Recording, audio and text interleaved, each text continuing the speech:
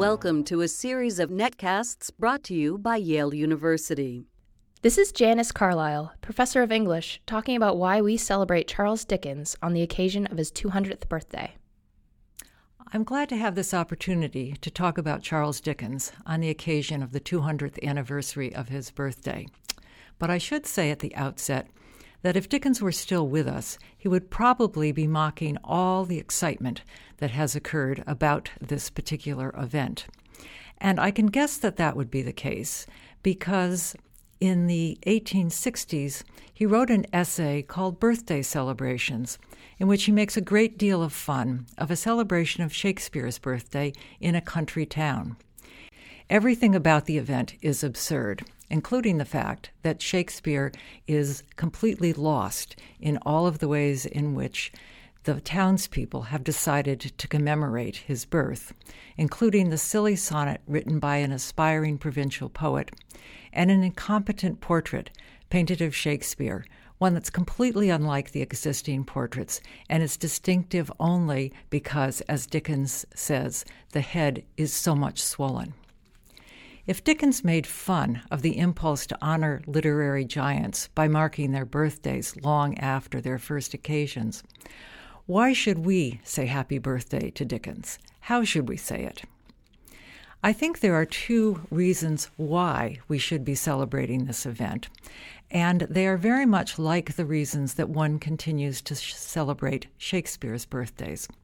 One is Dickens' popularity with his original audience and his continuing popularity to this day, and the other is the uniqueness of his literary imagination.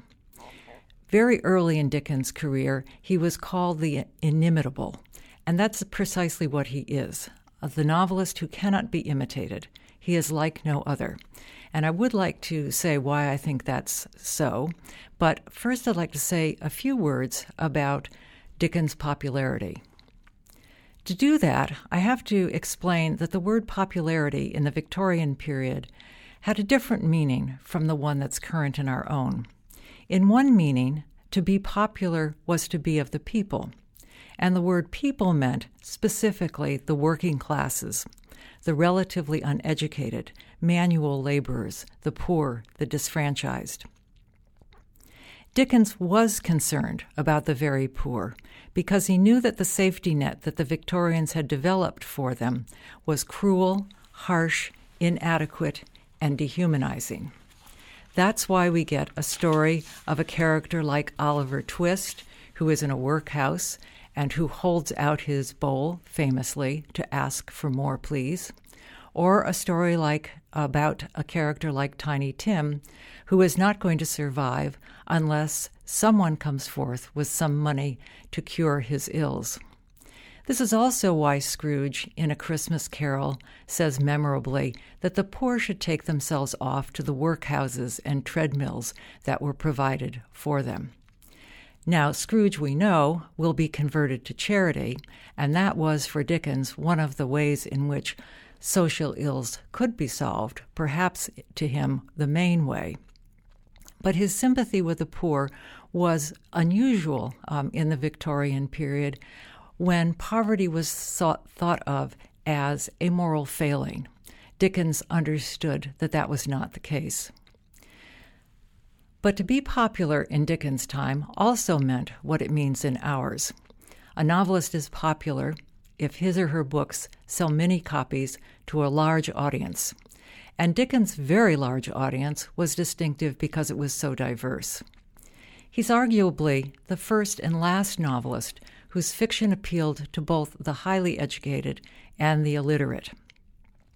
We know, for instance, that the readers of Pickwick Papers, his first novel, came from the high and the low alike.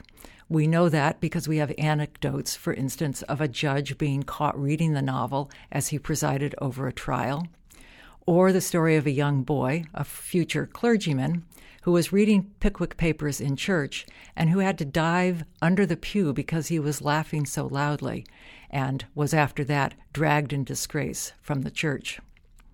We also have stories of groups of poor people who would pool their pence so that they could buy tea and one copy of the current Dickens serial.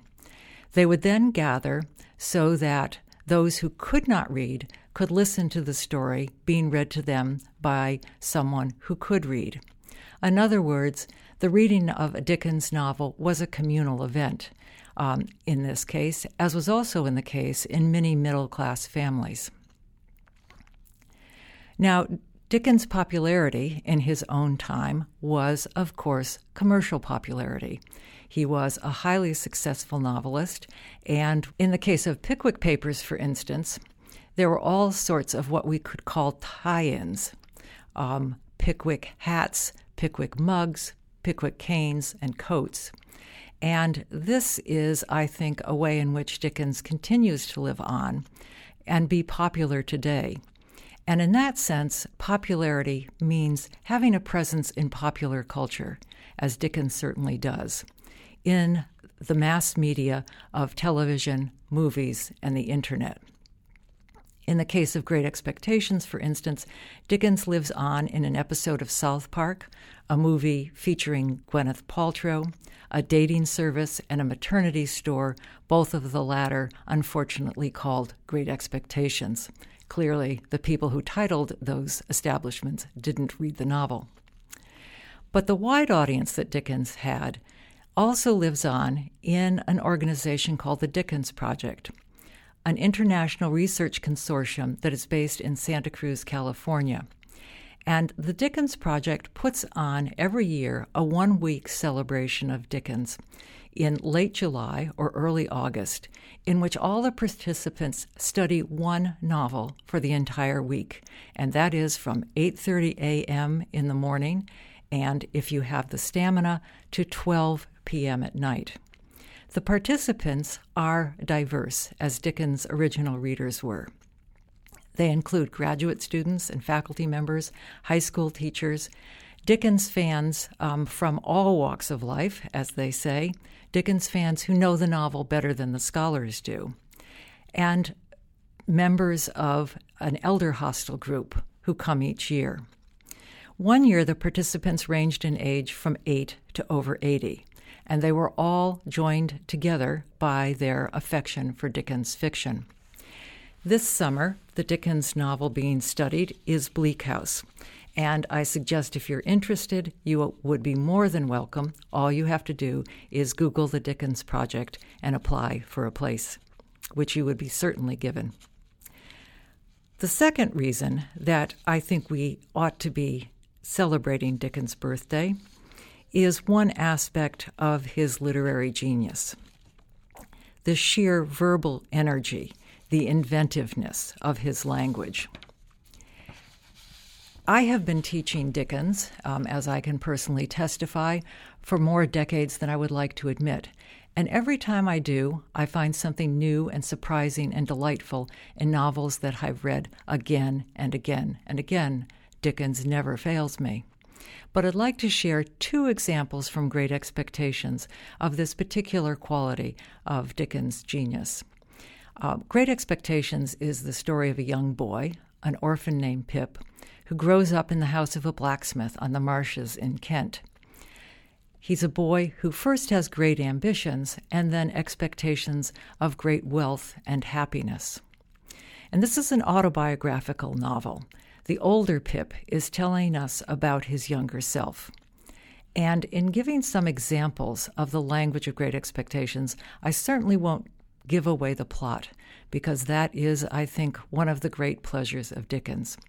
But I do want to stress how often moments in his fiction are wildly imaginative, funny, sad, touching, beautiful, sometimes all these things at once.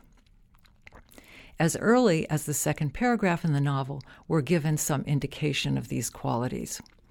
In this paragraph, Pip, about 6, is in a churchyard looking at the family tombstone and at the inscriptions on the tombstone to his mother and his father. At that point, he refers to the way in which his brothers have been commemorated. To 5 little stone lozenges, each about 1.5 feet long, which were arranged in a neat row beside their grave and were sacred to the memory of 5 little brothers of mine who gave up trying to get a living exceedingly early in that universal struggle, I'm indebted for a belief I religiously entertained that they had all been born on their backs with their hands in their trouser pockets and had never taken them out in this state of existence.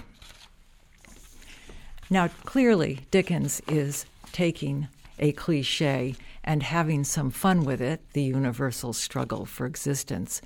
But Pip also imagines what no one else could imagine, but what seems perfectly appropriate, that his brothers were born fully dressed, lying on their backs, as they would, of course, be doing actually in their graves, and that their hands are in their trouser pockets because the struggle to survive is so hard that they don't even want to try. Now, Dickens at times is accused of exaggerating, and I would like to point out at this point that there is a churchyard in Kent, in a small village called Cooling, that does have a gravestone surrounded by small lozenges lying horizontally on the ground to represent children who have died in youth. And this gravestone has 12 lozenges around it to mark the deaths of 12 children. So in this case, Dickens is actually being moderate. He's reining in reality so that his imagination can show forth. I would also like to be able to read the entire Christmas dinner scene at the beginning of Great Expectations, when Pip is served, quote, the scaly tips of fowls and those obscure corners of pork about which the pig had least reason to be proud, unquote. But I will confine myself to talking about one other very, very short passage at the beginning of Great Expectations. And I want to do that to stress that Dickens, who is often accused of being only sentimental, was in many ways a very hard-eyed novelist, and his fiction, while it speaks of emotion, often has a hard edge to it. Great Expectations is a very funny book, but it's also a book full of fear and longing and shame and abuse and humiliation. And as I say, this particular passage gives us a good example of that. Pip, as a young boy, is imagining what it might be like to be out on the marshes on a winter's night. And here is what he thinks. It was a dry, cold night, and the wind blew keenly, and the frost was white and hard. A man would die tonight of lying out on the marshes, I thought. And then I looked up at the stars and considered how awful it would be for a man to turn his face up to them as he froze to death and see no help or pity in all the glittering multitude. Dickens asks his readers here to see what Pip is seeing, imagine what Pip is imagining. But he also creates a complicated layering of past and present on each other, since the grown-up Pip is telling this story by representing both his younger self and the older man that the younger self conjures up, the man who's dying out on the marshes. This is, I think, an extremely quiet and moving image of despair and longing, of knowing that there is help and pity out there, but knowing that they are too far away and too indifferent to be offered. A man who could write like that, I think, deserves a birthday celebration 200 years after his death. In his will, Charles Dickens said that he wanted no monuments raised in his honor. Rather, he said, quote, I rest my claims to remembrance upon my published works, unquote. For that reason, I think the kind of birthday celebration that would have made Dickens happy would be to see someone pick up one of his books and laugh and cry over it and be riveted by its story and delighted by its language, as his original readers often were.